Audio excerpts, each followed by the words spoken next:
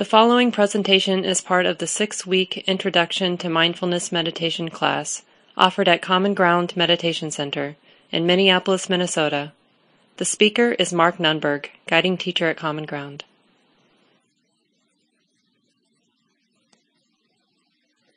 So let's take some time and do a short meditation, and then we'll do a longer period of meditation later in the evening, but just to help settle in. So don't worry too much about your posture right now. Just sit in a comfortable and upright way.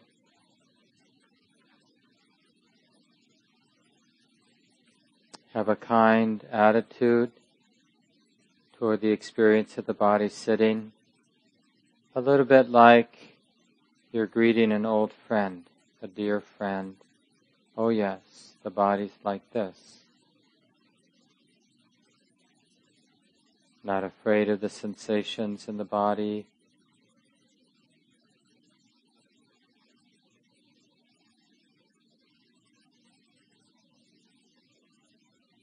Let's do a simple body scan. So we begin by simply feeling any sensations in the head. Start at the top of the head.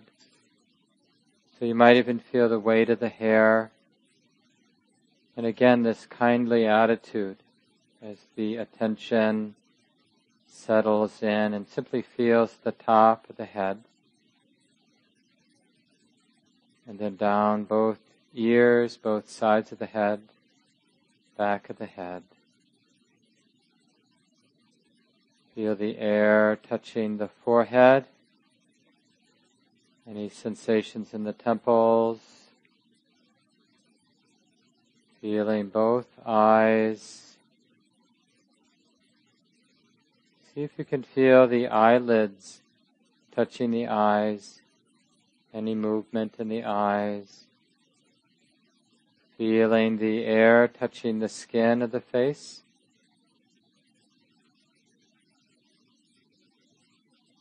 And feeling the movement of the breath going in and out of the nostrils or in and out of the mouth. Feel the muscles of the jaw, feeling the gums and teeth and the tongue and the lips.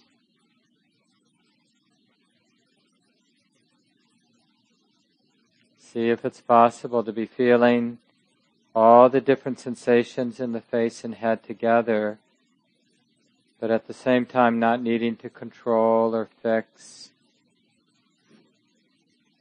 Just letting the sensations of the head and face be.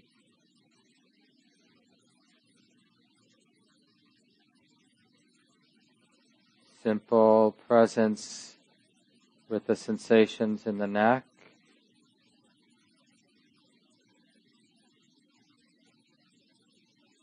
It's as if we're learning to listen to what's really ordinary, what we normally don't notice. Feeling the neck, the sides, the back of the neck, the throat. And not afraid to feel unpleasant sensations. So feeling the whole range from pleasant, neutral, to the unpleasant sensations. In the throat, in the neck, and then down to the tops of the shoulders and both shoulder joints. Simply opening or receiving the sensations that are here, the tops of the shoulders and shoulder joints.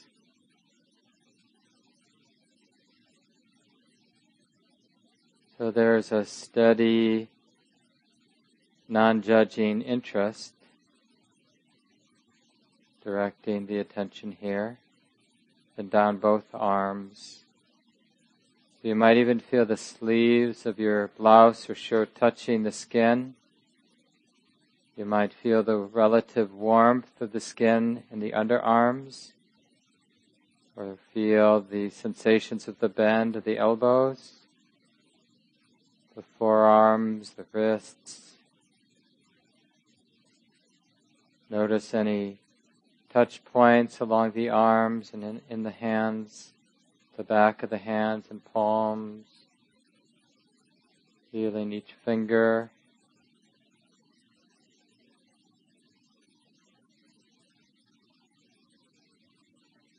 So in a simple way, we're learning to be present.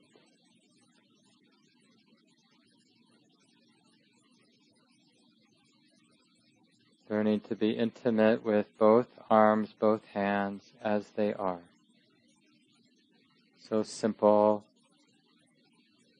and at the same time quite liberating to be present in this way. So now move down the trunk. So begin at the base of the throat and the back of the neck and move into the top of the torso. And simply feel what you feel here. A kind and patient attention to the sensations here. Down into the chest and upper back, back of the shoulders, back of the shoulder blades, upper spine, and the breastbone and the breasts and the structure of the rib cage, things just as they are here. Including any sensations, any sense of the lungs and the beating heart, and moving down little by little to the lower ribs, the diaphragm, the solar plexus, the kidneys. Little by little moving down through the torso, down into the abdomen and the lower back.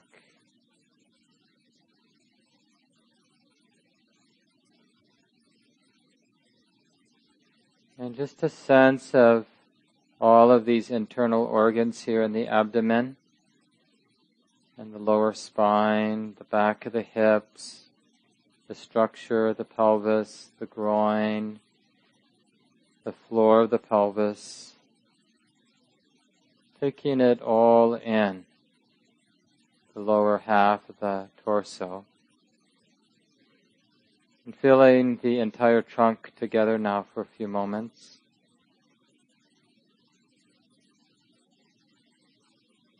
This simple act of being present, which means allowing things to be. And from the base of the pelvis, feel both thighs, the touch points, both knees, shins and calves, ankles, heels, sides and tops of the feet, bottoms of the feet and toes.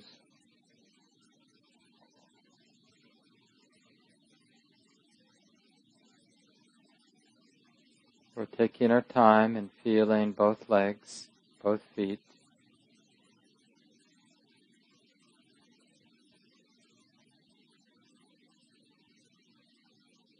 There's a real sense of integrity, this willingness to include the entire body.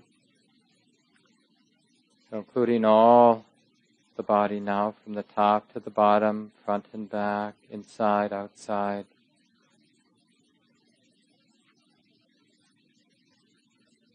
Unconditional acceptance.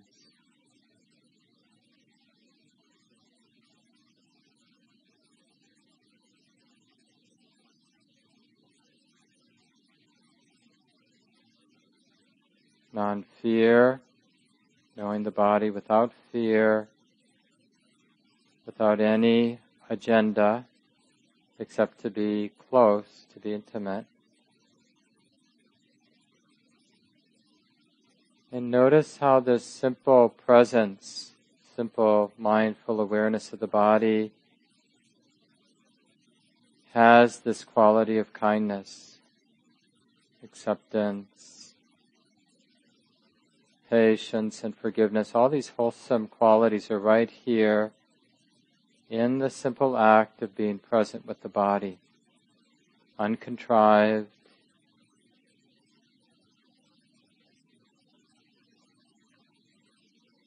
It's possible to learn everything that needs to be learned, to be a good human being, simply by learning how to be aware, to be fully present with the body.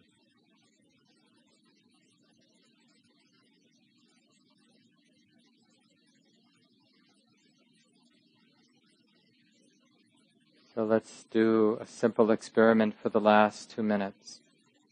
Let's see if we can sustain this simple, loving presence with the body. And if that attention wavers, be willing to begin again. So we'll start now for 2 minutes.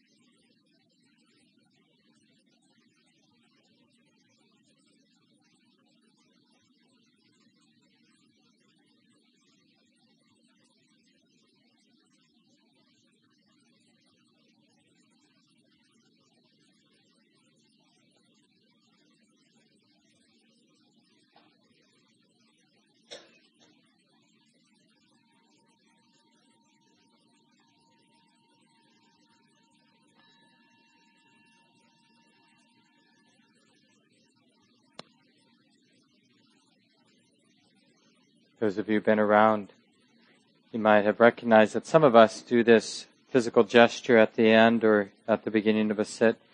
It's called Anjali. It's used not just in the Buddhist tradition. So just use it if you feel comfortable. It's really a physical gesture that supports the feeling of gratitude. Like we're grateful that we have the time, or we're grateful that we have the practice, this inclination in our mind to quiet down, or inclination in our mind to turn the attention of the mind back in toward itself.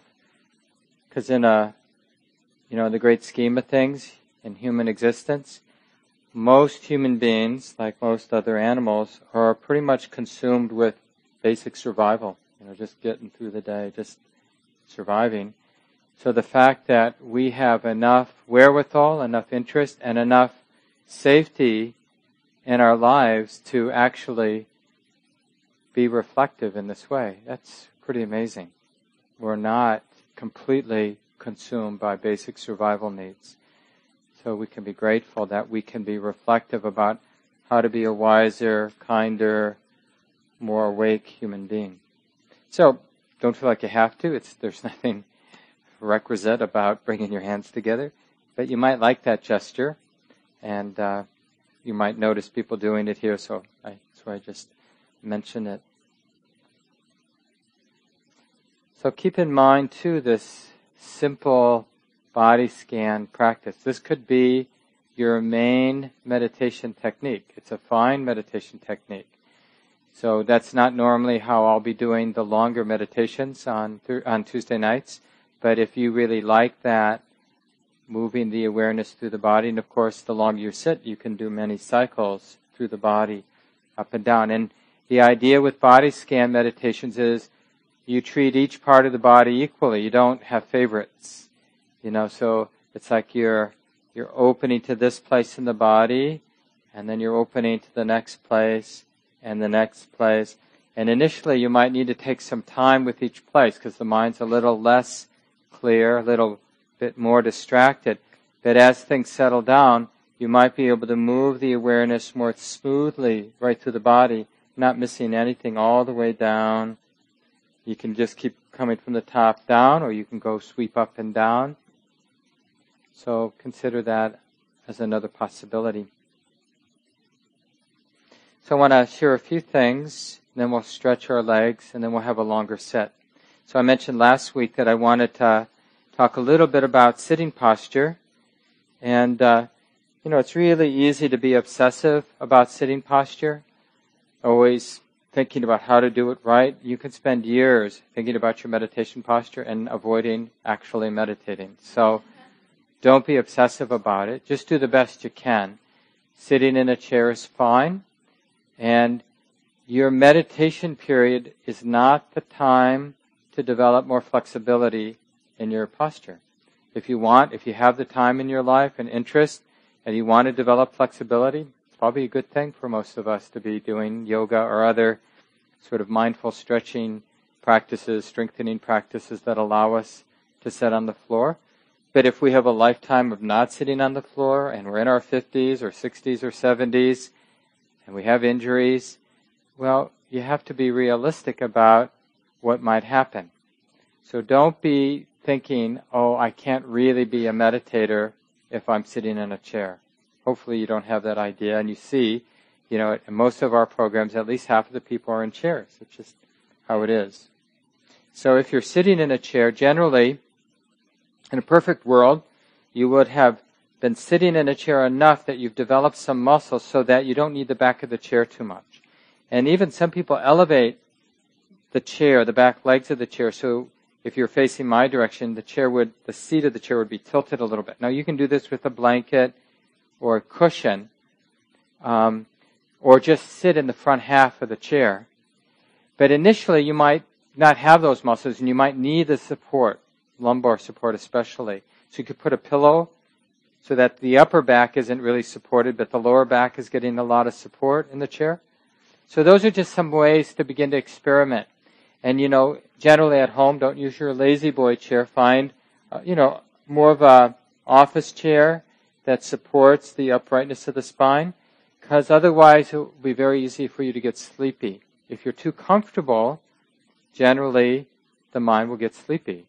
And it may be a pleasant experience sitting, but you won't learn too much when your mind is dull. So we need that balance of alertness and tranquility or calmness. The other thing is, if you're a short person, you might want to put a blanket on the floor so your knees can be at a right angle. If you're a tall person, you might want to elevate the seat of the chair by putting a blanket or a cushion on the seat of the chair so you're sitting up a little higher. And the idea, right angle, usually don't cross your feet or ankles. Just have your feet flat, knees rather at a right angle. And then your hands, just like with the sitting on the floor posture. Any symmetrical position for your hands is fine. Sitting on your thighs, sitting on your lap, one palm on the other. If your legs are crossed, sitting on your knees can be fine. Now, if you're sitting on the floor, recently I've had a hip injury, so I'm not sitting cross-legged that much anymore. But anyway, I use a bench right now. Now, you can use a bench. We have a number here. Or, will you hand me the cushion there? Or you can take one of these cushions and put it on the side. This one is a little stiffer than most. And then just sit on that. And that can suffice for the kneeling posture. And the nice thing about the kneeling posture is you don't need a lot of flexibility in your hips to be on the floor. But if you have problems with your knees, it may not be that comfortable. But you can have your knees wide apart, or you can have them close together. And it's really nice because, remember, as you get more relaxed, the uprightness of your spine really supports alertness. One of the real problems with more intermediate meditators is they get dull. Their mind gets dull or sleepy. And I think I mentioned this last week. You can have this sort of nod going on that the mind is imploding. It's like really calm and peaceful. But as soon as it doesn't have any wholesome activity like paying attention to the way it is, the tranquility just leads to that collapse into unconsciousness or into a trance-like state. And again, it may be very peaceful, it may even be healthy to get a rest, but you're not going to learn anything about the mind. So we all know we can take a nap, but when we're sitting, that's not the time, right? Because it's a pretty rare opportunity that we got ourselves to our meditation cushion. Now, those of you who want to sit cross-legged, some of the same principles apply. Like if you sit on the front half or front third of your cushion, then that's going to tilt your pelvis forward, and that will make it easier for your knees to get a little closer to the ground. So the first, for some people, the easiest posture is, I think sometimes it's called the Burmese posture or the easy posture. You just have one foot in front of the other like this. And then again, your hands in your lap or on your knees. So that's one possibility. Another one that's relatively easy is the ankles are basically under the knees or close to being under the knees. And then because the knees are going to be elevated a little, you might need to support them. Because, as you might imagine, the broader the base of support, the more stable the cross-leg position is. So if your knees are pretty high up, basically you have the two little sits bones making contact and your feet. That's not that stable. So you're using a lot of muscular effort just to maintain the stability of the posture. So think about propping up your knees or doing that and also elevating your pelvis. The stiffer your hips, the higher the pelvis, generally speaking. So you're sitting on the front half, experiment with height of that, and experiment with how you're crossing your legs. Then the other classic way, so this would be called like the quarter lotus, where you have the top of your foot on your calf, and then the half lotus is the top of the foot on the thigh, and the full lotus, which I won't do, is you put your other foot, top of the foot, on your thigh here. And the nice thing about all the lotuses poses is that there's a real sense of being tied in. And if you have enough hip flexibility, it's not really about your knee flexibility. Knees don't bend this way, right? So it's the turning in the hips that allow your knees to get close to the floor. And then you got this big triangle of support. So the posture, the spine rather, sort of sits right in that base and can be self-supporting. And then the head rests on top of the spine and the nose in line with the belly button and ears over the shoulders. And that's true for any of the postures. Now the spine isn't straight. It has its natural curves, and that's what gives it strength and stability. So again, you hear this, and then it's very easy to start thinking about, and it is a thing of beauty when you see somebody sitting and they just have, there's a real sense of physical release in the posture. But that, often that beauty in the sitting posture comes more from the mind being relaxed. As you probably have already discovered, there's a real connection between how the mind is doing and how the body's doing. And when the mind's really active and contracted and wanting something or struggling with something, well then the body tends to mirror that activity of the mind, and it gets tight too. So different traditions are different. In this tradition, the general approach is don't worry too much about your physical posture. Be more interested in how your mind is. And the more your mind comes into a balanced place with a lot of integrity, a lot of sort of real interest in the way it is, and a lot of stability, and a lot of fearlessness, a lot of ease, but then the body begins to reflect those same qualities of the mind. Other systems of practice, other styles of practice might emphasize the posture first, like get your posture looking really good, and that will support the mind coming into beautiful balance. So, different approaches. But if you use your posture, the idea of the right posture to judge yourself, or hate yourself, or compare yourself to other people, you're missing your opportunity. Any questions about posture that come to mind? And Some of the questions are specific, so feel free to come up after class too. Jack, would you turn the top 2 lights up about halfway?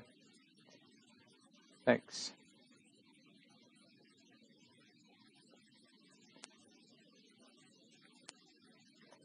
So I'll say a few more things, and then we'll stretch, and then do about a 25-minute set.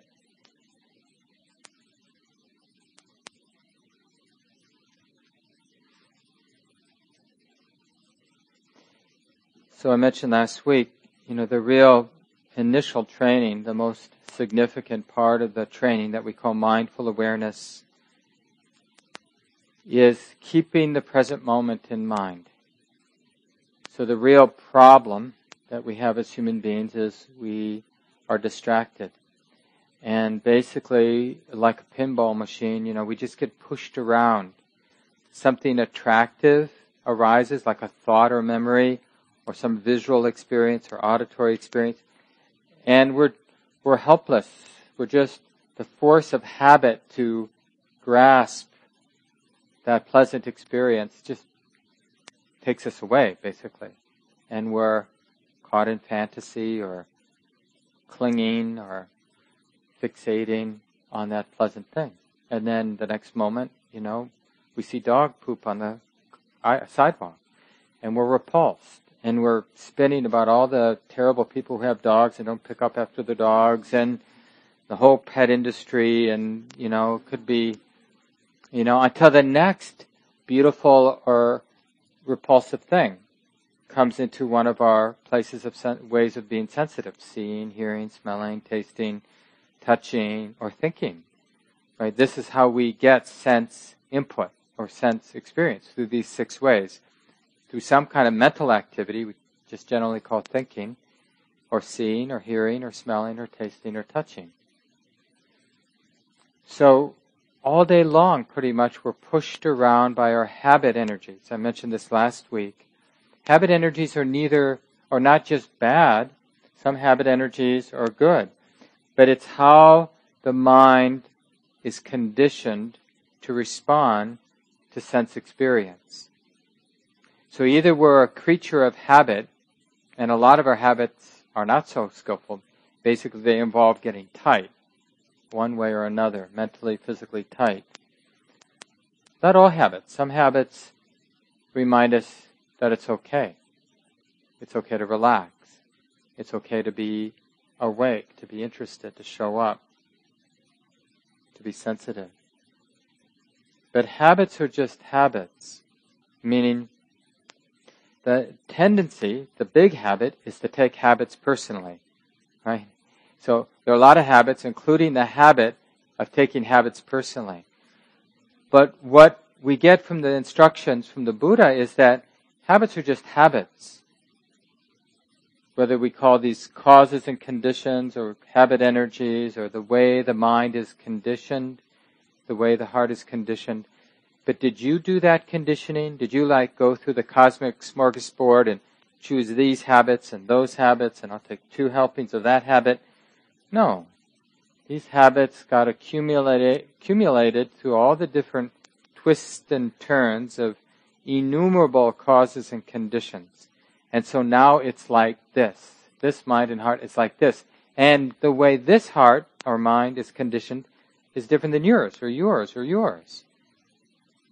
But we can appreciate as we look around the room that everybody here has a mind, or whatever you want to call it, and everybody's mind here is conditioned.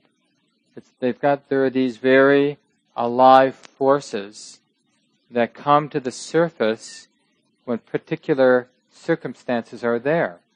And then all of a sudden the defensive pattern, or the kind pattern, or the angry pattern, or the judging pattern, or the patient pattern arises.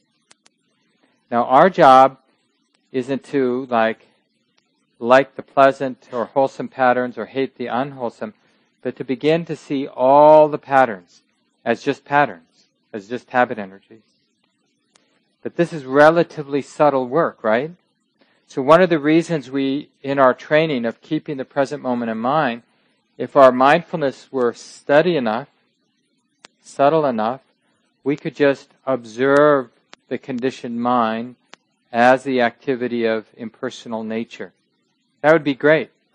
But let's face it, that's not so easy to do given the quality of our attention. Our attention is pretty superficial right now. So we need something a little bit more concrete to develop the momentum, the clarity, the power of mindfulness. So we take the breath, for example, in the body. It's relatively concrete, relatively easy to pay attention to. Or we take the sensations, or the body scan, or hearing. So use one of these four. Normally I talk about feeling, being aware of the whole body, not as a concept, but as in terms of body sensations coming and going. Or specifically be aware of the breath moving in the body. Or use hearing, or as I mentioned earlier, you can do the body scan. So you've got a particular, let's call it a training ground, or you could call it an anchor. So this is the place the attention comes back to. And if all you do in your 30-minute sit, or your 45-minute sit, or your 20-minute sit, or whatever you do every day, hopefully every day, almost every day, if all you do is notice your mind has wandered, and learning each time in a more skillful way, bringing the attention back, allowing the attention to come back to the training ground, to the anchor. Okay, oh yeah, breathing in is like this. Breathing out is like this. And then gets caught in some activity because of habit. Not judging it, just notice as soon as you can, oh, this is what the mind is doing now. This is how the heart is entangled now. It's just like this. It's just this. So you, in a sense, you make peace with the distraction. You don't run from it. You just acknowledge, oh yeah, this is what's happening. This is what's going on. This is how the body is. This is what the mind is doing. And then come back to the training ground. Because if you stay with the distraction too long, not always, but often in the beginning, the mind just gets seduced by the thoughts of the to-do list, or by the thoughts of your next vacation, or by the thoughts and emotions you have about some interaction from yesterday. So it's more like, as soon as you can, as soon as mindfulness re-arises, you acknowledge that the mind is distracted. You make peace with it, meaning you don't judge yourself. It's almost like this very profound mantra arises in your mind. Of course the mind wanders. That's what the mind does. It's just this being known. It's just this mind knowing this emotion, or knowing this mental content, whatever that might be, or reacting to this pain in the body. It's just this experience now. Can that be okay? Can this be okay? So that's what I mean by making peace with the distraction. You're actually taking a few moments to be mindful, to let it in, to acknowledge the way it is, and then come back to your anchor, your training ground. So play around, but then stick with one. Decide which one you're just going to work with. Hearing, you're not interested in the particular sounds, but just that hearing is being known. Sounds are being known. Or sensations of sitting are being known. So the general experience, physicality of sitting. Or specifically the movement of the breath in the body. And generally people find it useful to feel it as a movement in the chest or abdomen, just that simple movement of expansion of the abdomen, for example, with the in-breath, of course, and contraction. Or more traditional is feeling it at the tip of the nostrils, assuming your nose isn't plugged up. Otherwise, you'd feel it right, the touching. But basically, the air touching as it goes in and out of the nostrils, or if you're congested, going in and out of the mouth. And you're just simple experience of touching, going in, touching, going out. And so, what are you doing? You're training the mind, the attention, that particular part of the mind that knows, that's attending. You're training it to be continuous, clear, alert, and relaxed. Meaning, relaxed means you don't have to control what you're paying attention to. So you're attending to the breath, but you're teasing out the need to get tight, or to control it, or to want it, or need it to be different than it is. so that when distractions arise, then you're more likely to notice the distractions because you've created an even, steady, clear, and relaxed attention to the anchor, to your training ground. So then when the mind gets caught in thought, that same evenness is more likely to notice, oh, this is just thinking being known, judging being known, reacting being known. Right? Steady, even, non-judging, back to the anchor. Now another distraction, back to the anchor, with the anchor, maybe getting some continuity, noticing the increasing steadiness, the increasing beauty because of that steady, clear, relaxed presence. And then something happens, like maybe you get attached to the steadiness. You start to think about, hey, I really got it. It's working. And then eventually you notice, oh, that's just thinking. That's just liking. Or that's just pride. Oh, it's just pride. Okay. Just thoughts. Thoughts are just thoughts. I don't need to be afraid. I don't need to react. I don't need to get tight. I just need to acknowledge the way it is. Now it's just thinking. But now those thoughts are already gone. Oh yeah, I'll just come back to the breath. Or come back to my anchor. So there's this really beautiful dance. It's messy, but it's still a dance where, we have the particular training ground, but we're not holding too tight to it. We're using it to get some momentum. Momentum in with what again? Well, we call it mindful awareness, but we're really talking about a quality of attention that's interested. So that's the bright quality, the alert quality.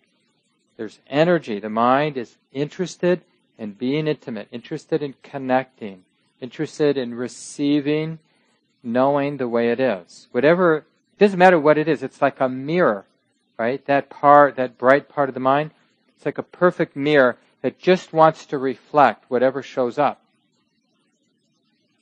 So it's not an effortful alertness. I've got to figure this out. That's personalizing that quality of alertness. It's more like a mirror that effortlessly knows whatever shows up in front of it. Just reflects. But it's very bright. It doesn't miss anything. A mirror doesn't miss anything. Whatever shows up in front of that mirror, it reflects as best it can, given the conditions in that moment. And that's what this bright, alert, knowing mind does. But at the same time, mindful awareness implies this relaxation, right? There's no agenda. We're not trying to get something from the alertness. It's just knowing the way it is for its own sake. It is like this now. So we're willing to start over. We're willing to accept. To some degree, the mind appreciates that it's too much to want to control things, right? So I'm just going to let things come and go. I'm going to relax and let the conditioned nature of things, that things do come and go, I'm just going to let it come and go. Trust the movement. Everything's moving. The activity of mind is moving. The activity of sensation in the body is moving. Sounds are a movement, right? Sights are a movement. What isn't moving? Everything's moving. And I'm just going to trust that movement. So that's the relaxation part.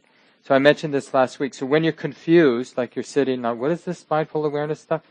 Just remember, just to keep it simple, 2 qualities. Okay, I'm cultivating a way of paying attention that on the one hand is very bright, alert, seeing things as they are, and on the other hand, relaxed, trusting, just letting everything move, letting everything come and go, not feeling obliged to control or fix or judge, but just letting things move. And we're just working on that. And when they come into balance, both are strong, the alert and the relaxed, we call that a good sit or a samadhi, right? That means the mind is even, it's strong. It's a mind that can see things as they are. And we start to have insight. And insight just means we're seeing things we haven't seen before. Seeing things about the nature of reality or the nature of the mind, the nature of experience that we haven't seen before. So we call it an insight. And then when we have insight, we become wise. And when we're wise, we're more skillful. We don't set in motion the causes for suffering for ourselves and others. So we all want to be wise. Nobody who is sane does not want to be wise. Because it's so, by definition, wise means we just know how to handle what shows up in our life, how to be skillful. So that's the basic background for the practice. And let's stand for a moment to stretch out our legs, and then we'll sit. Then we'll have some time for questions and discussion. And while we're standing and stretching, I'll just mention a little bit about walking meditation. So last week I mentioned there are about 9 handouts. And one of the handouts is a wonderful description from Gil Fronsdal, a well-known teacher from the West Coast, on walking meditation. So you might want to take a look at that sometime this week. If you don't remember the handouts, you go to the website, commongroundmeditation.org. You look under programs. You find the intro class. And in the blurb for the intro class, there's a link to the handouts. And so walking meditation is a really good practice. It's just as useful as sitting meditation practice. And we do a lot of walking during the day. So it's a really good time to practice during daily life when you're walking from your car to the store or your office, or whenever you're walking from your kitchen to your bedroom. There are a lot of places we're walking where we're not having to do a lot of other business. We're not texting, we're not talking. So we can just use it as a time to develop mindfulness. And often you can use breathing as your anchor, as your training ground when you're walking, and you can use physicality. Just instead of the experience of sitting as your anchor, it might be just the experience of lifting and placing the foot. And so if you have a 15-foot hallway, or if it's a nice day and you have a relatively private space outside where you can walk back and forth, all you need is at least, 10 steps. If it's too short, it will feel a little bit tight. But, 40 feet is nice if you have that outside, or maybe you have a particularly long hallway or stretch in your house or apartment. And you just stand at one end, you collect yourself just like you might at the beginning of a sitting meditation. Feel your body, maybe the knees are a little bent. And then you may clarify the intention. Okay, I'm going to practice being mindful. And the nice thing about using a particular walking lane instead of walking around Lake Harriet is that if you get distracted, by the time you get to the end of the walking lane, you're going to remember, because there you are. Oh yeah, this is a walking meditation. So the lane, having that set amount of space, is really helpful, because you get at the end, you go, oh yeah, standing, turning around, and you notice that, and then you're standing, and then you begin again. And just like with the sitting practice, when you're working with the breath, you can use a mental phrase. You can do the same thing with walking. So you can use a phrase in your mind like lifting, placing. Because if you ask your thinking mind to do something like label what's going on, it can undermine the tendency to think and worry, plan, remember, compare, judge, all those other mental activities that are going to carry you away. So like when you're sitting and let's say you're working with your breath, you can coordinate a particular label with the in and out breath. Even something as simple as in, as you're breathing in, and out. Or breathing in is being known. Breathing out is being known. Now, obviously, you wouldn't be saying this out loud. Same with walking. Lifting, placing, or left, right, or stepping. Now, they're just techniques that we can use if they support the continuity of awareness.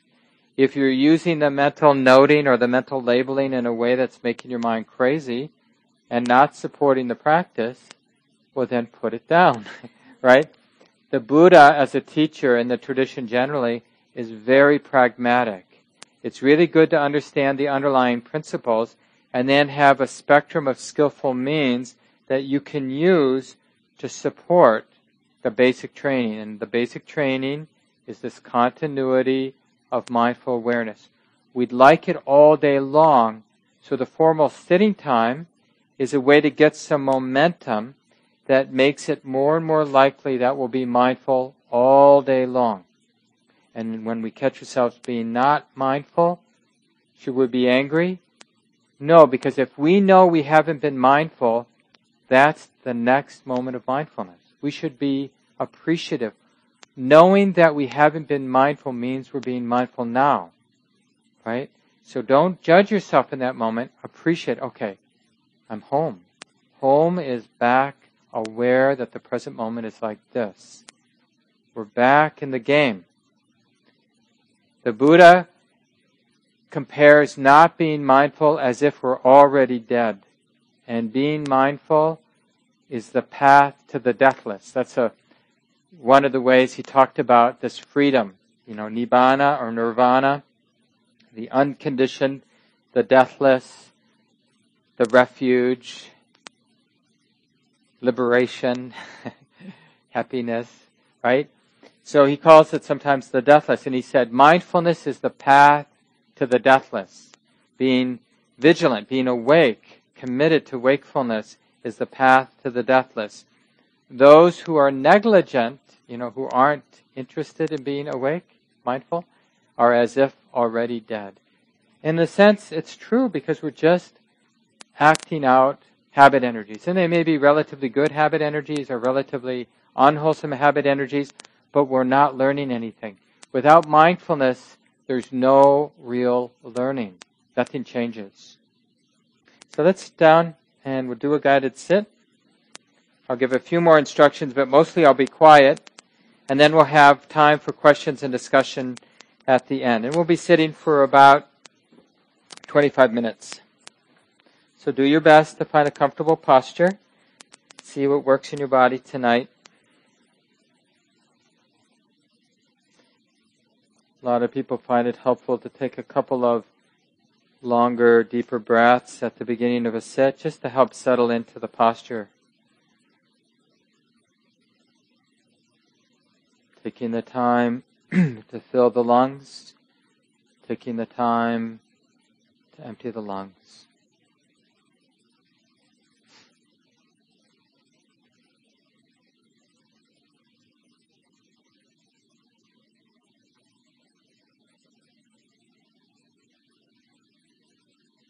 So we'll take a few moments and visit each of the three anchors. Let's begin by opening to the experience of hearing as a particular anchor or particular training ground.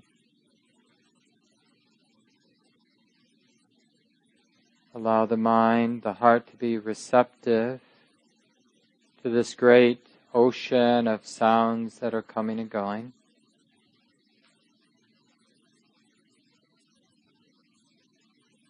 Not afraid to be sensitive, even vulnerable to the sounds that come and go.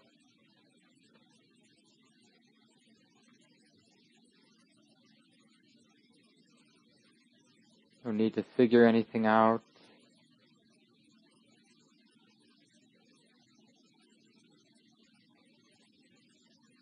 Keeping this particular theme, hearing sounds, in mind, remembering it's like this.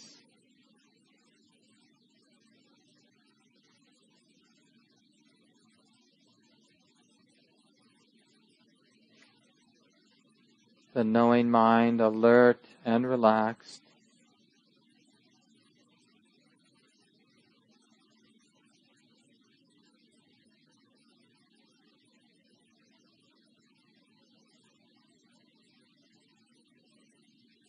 And we can bring that same quality of clarity, receptivity to the sensations of the body now, the second training ground that you can use. So simply opening, being sensitive to the sensations of sitting, whatever is predominant, or the whole body together.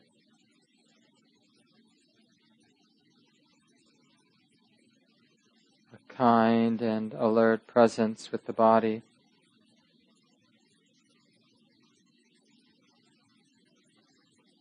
And we're not expecting the sensations of the body to be perfect, perfectly pleasant. They're just what they are. And can that be okay?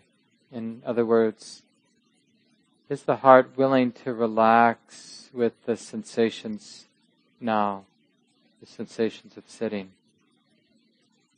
trusting them, allowing them to be?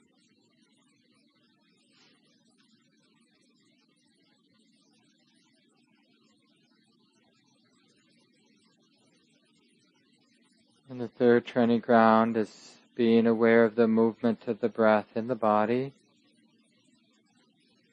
So keeping the whole mind, body relaxed, just notice the movement of the breath in the body as it actually is.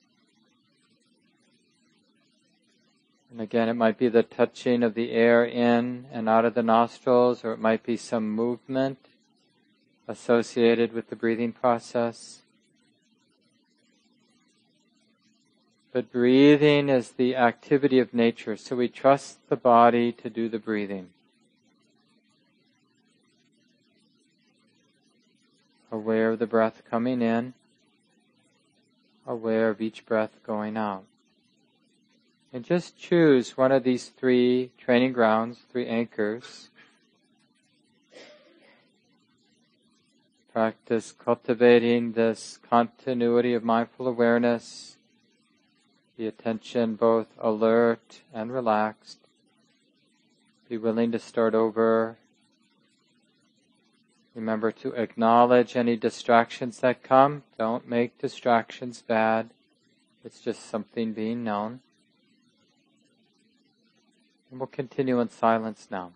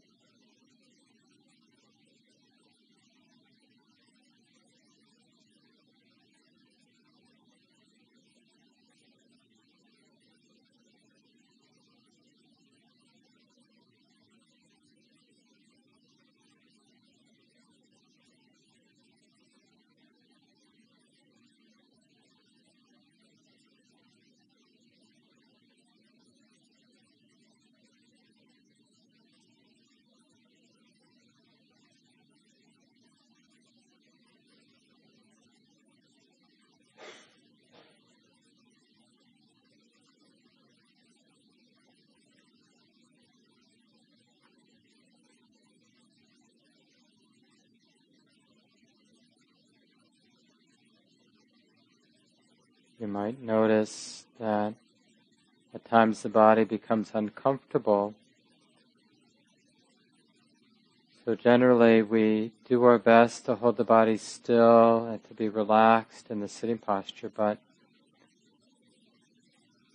as discomfort builds, you might find that the mind begins to resist the unpleasant sensations.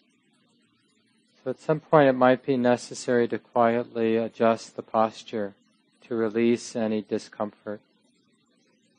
With practice, you'll be able to sit for longer periods of time, not so much because you're more comfortable, but you learn how to be with the discomfort without adding to it by hating it or not liking it, but just letting the sensations be what they are.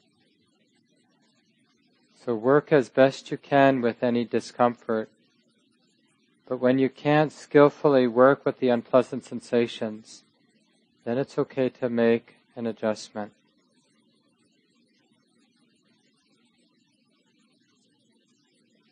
We'll be sitting for about 5 more minutes.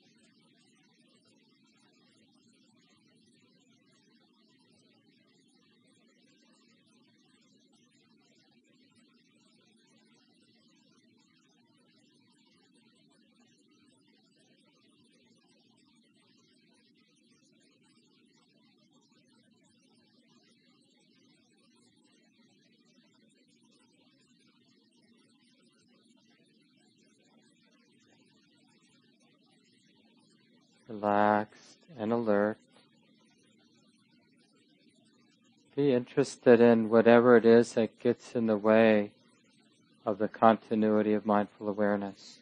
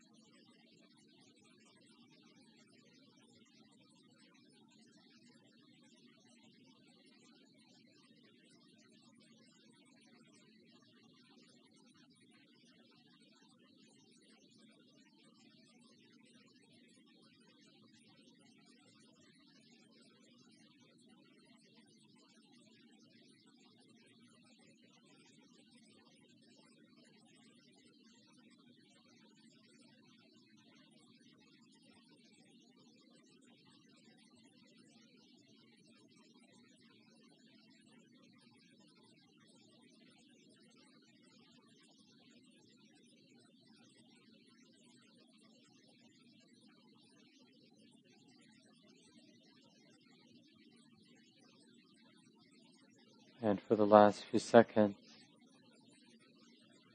noticing both the qualities of relaxation, the heart or mind that's trusting, allowing things to be. Notice the quality of alertness, the mind interested,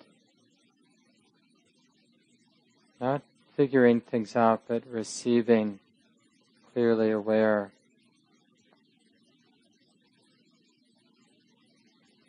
Can this be okay, the way it is now in the mind and body?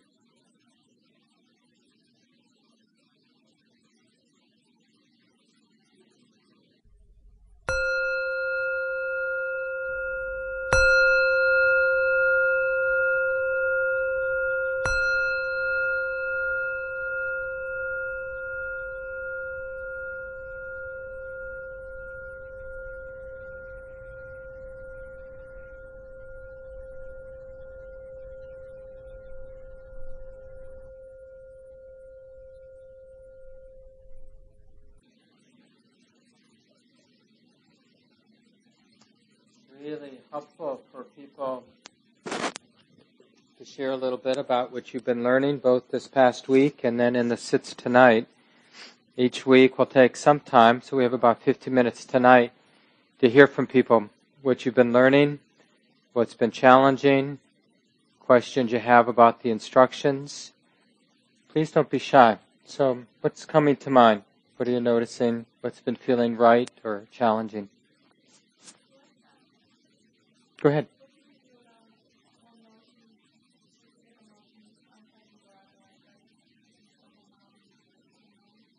Yeah, so she asked, what do you do with the emotions that seem to overwhelm your mind? So we're doing two things.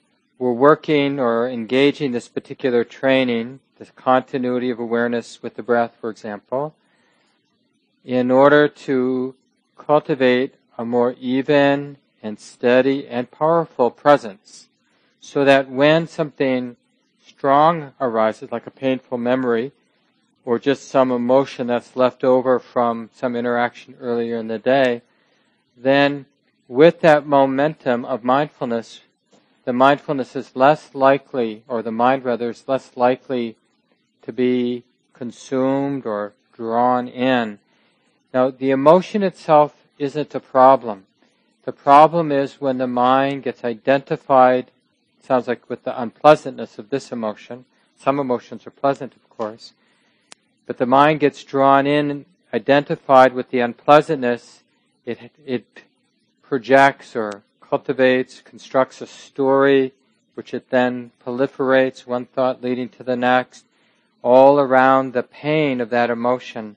And literally, the mind gets swept away, lost in that activity. But when mindfulness, the steadiness, the evenness of mind is strong, then it realizes, oh, there's this emotion being felt in the mind and body. It's like this. Well, and in an authentic way, we're asking the question, can this be okay? We don't know. But like we're asking, can the mind remain steady, even, clearly aware and relaxed with this emotion, the unpleasantness of this emotion, as it actually is? And it's almost like letting, because it's not a distant, I'm over here looking at the emotion over there. More, it's as if the mindfulness were right in the middle of it. And we're learning how to be empty or porous so that the feeling, let's say, we're embarrassed, something humiliating happened to us, and while we're sitting, the memory of it comes back. And so we're letting the emotion move. That's what emotions want to do. They want to move. And if the movement of emotion meets no resistance, what happens to that emotion? This would be good for you to directly know from your experience. And you might start with relatively easy emotions, not the difficult emotions. A little moment of happiness, a little moment of peacefulness, a little moment of gratitude, a little moment of irritation or impatience.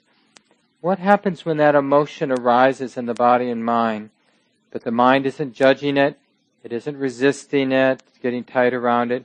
It just recognizes it clearly with wisdom. It's just an emotion being felt, being known.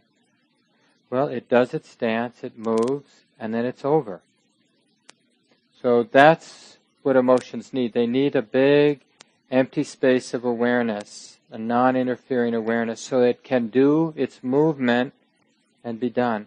But generally, because of habits, we react to the movement of emotion, the unpleasantness of it, or the pleasantness of it, and it basically we're feeding the storm. And we get swept away by pleasant emotion, and we get swept away, the mind gets swept away by unpleasant emotion. So it's a real practice. And the key is just to keep turning toward it, keep working with it. And then if you find there's just not enough steadiness to be with the emotion, then direct your attention away from it. Because we don't want to keep gravitating toward some experience that's present when we don't have enough wisdom, enough steadiness of mind to be with it. So then we go someplace neutral. We pay attention to the breath, we pay attention to hearing, we might open the eyes, just the sense of, okay, sitting in this room, seeing, sensing the body sitting, hearing, it's like this. And that sort of bigger container, taking in more of the sense experience at the present moment, can prevent the mind from going to that painful place and reacting and getting swept away. So we don't want to give up on the practice just because something challenging has arisen. Because everybody knows there's a lot of unfinished business somehow contained in this mind and body. And the more we get settled, the more that stuff tends to percolate up. Anything that's unfinished tends to percolate up in the calm, in the relative peace of not being consumed by emails or this or that. Part of the reason we stay so busy is we don't want things to percolate up. We don't want to feel what we're feeling. So we stay busy, engaged in this and that. So don't be surprised when you sit down and meditate every day that there's a lot of stuff showing up. Don't think just because a lot's going on when you sit that you're not practicing well, or that it's unpleasant that you're not practicing well. The way you know you're practicing well is, are you learning how to be with whatever shows up more skillfully than you were yesterday or 10 years ago? Are you getting better at being steady and interested and non-reactive no matter what shows up, pleasant, unpleasant, wholesome or unwholesome, or neutral? Thanks for the comment, question. What else have you been noticing? Yeah. You talked about meditating to know the mind and not getting stressed, just being tranquil. Can you say more about that? Yeah. Well, initially, it's okay to get good at being tranquil because you can't really get to know the mind if the mind is restless or all over the place. There's really no deeper insight without a steady, tranquil, non-reactive presence. So, in a very real sense, it's the first step, is to make the mind, the heart, more tranquil, more peaceful, more steady. But the important point, and this is what I think your comment's pointing to, tranquility, as healing as it is, as good as it isn't an end in itself. It's really, and the Buddha made this a central part of his teaching, tranquility supports insight. We cultivate tranquility not as an end in itself, but to support seeing things more clearly. Because when my mind isn't tranquil, that means I have an agenda. I'm trying to get something or get rid of something. And when I'm trying to get something or get rid of something, how am I going to see clearly what actually leads to happiness? What actually leads to suffering? So when I'm tranquil, when I have some inner contentedness and peacefulness, then the way my mind gets greedy and the ways my mind gets aversive, they really stand out as being unskillful, like leading to stress, leading to suffering. But we don't see that clearly when our mind is already all over the place and reactive. We only see that from the point of view of tranquility. We really begin to understand what the seeds of unhappiness, the seeds of stress are.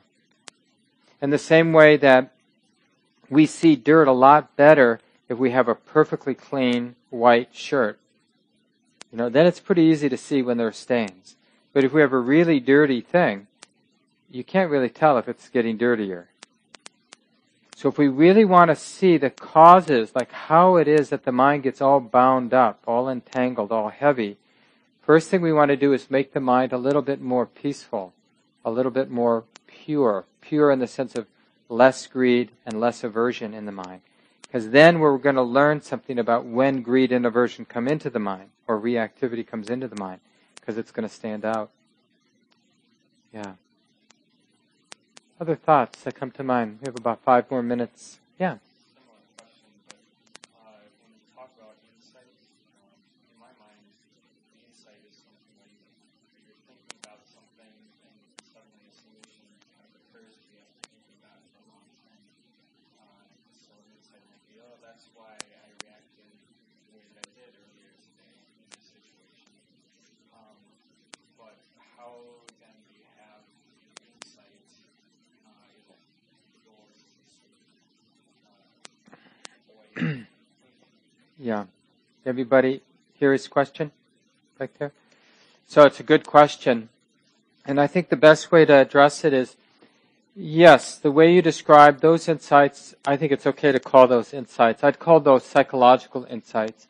And they can be very valuable, or therapeutic insights, where through reflection, maybe even talking with somebody, or some people journal, or you see a therapist, or just through your own reflecting, you see the different patterns, the different the ways you talk about your experience, or the stories that you repeat to yourselves, and you begin to see, like, well, that's not really right, and you tell yourself a new story, and then you kind of go, oh, that story is just so much more healthy, than the old story that I was telling myself. So that's a kind of insight, psychological insight. But there's another kind of insight that's not conceptual. So that level of insight, it's basically on the level of concept or idea. We're purifying the stories we tell ourselves about what's going on. And some stories are a lot more healthy than other stories. So there's a lot of well-being that can come from that kind of work. And then if you get really good at that work, you'll see the limitations of it, because it's still a story. It's a better story, but the mind's being dependent on a story is still, even if it's subtle, stressful.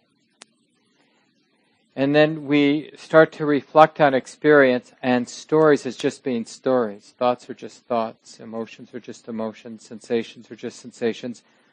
And we begin to pay attention to experiences, or the activities of the mind and body in a more simple, bare way. Thoughts are just thoughts. Sensations are just sensations. Sounds are just sounds. And we begin to notice things in a more elemental way, like everything is changing. Thoughts come and go. Sensations come and go. Sights come and go. Sounds come and go.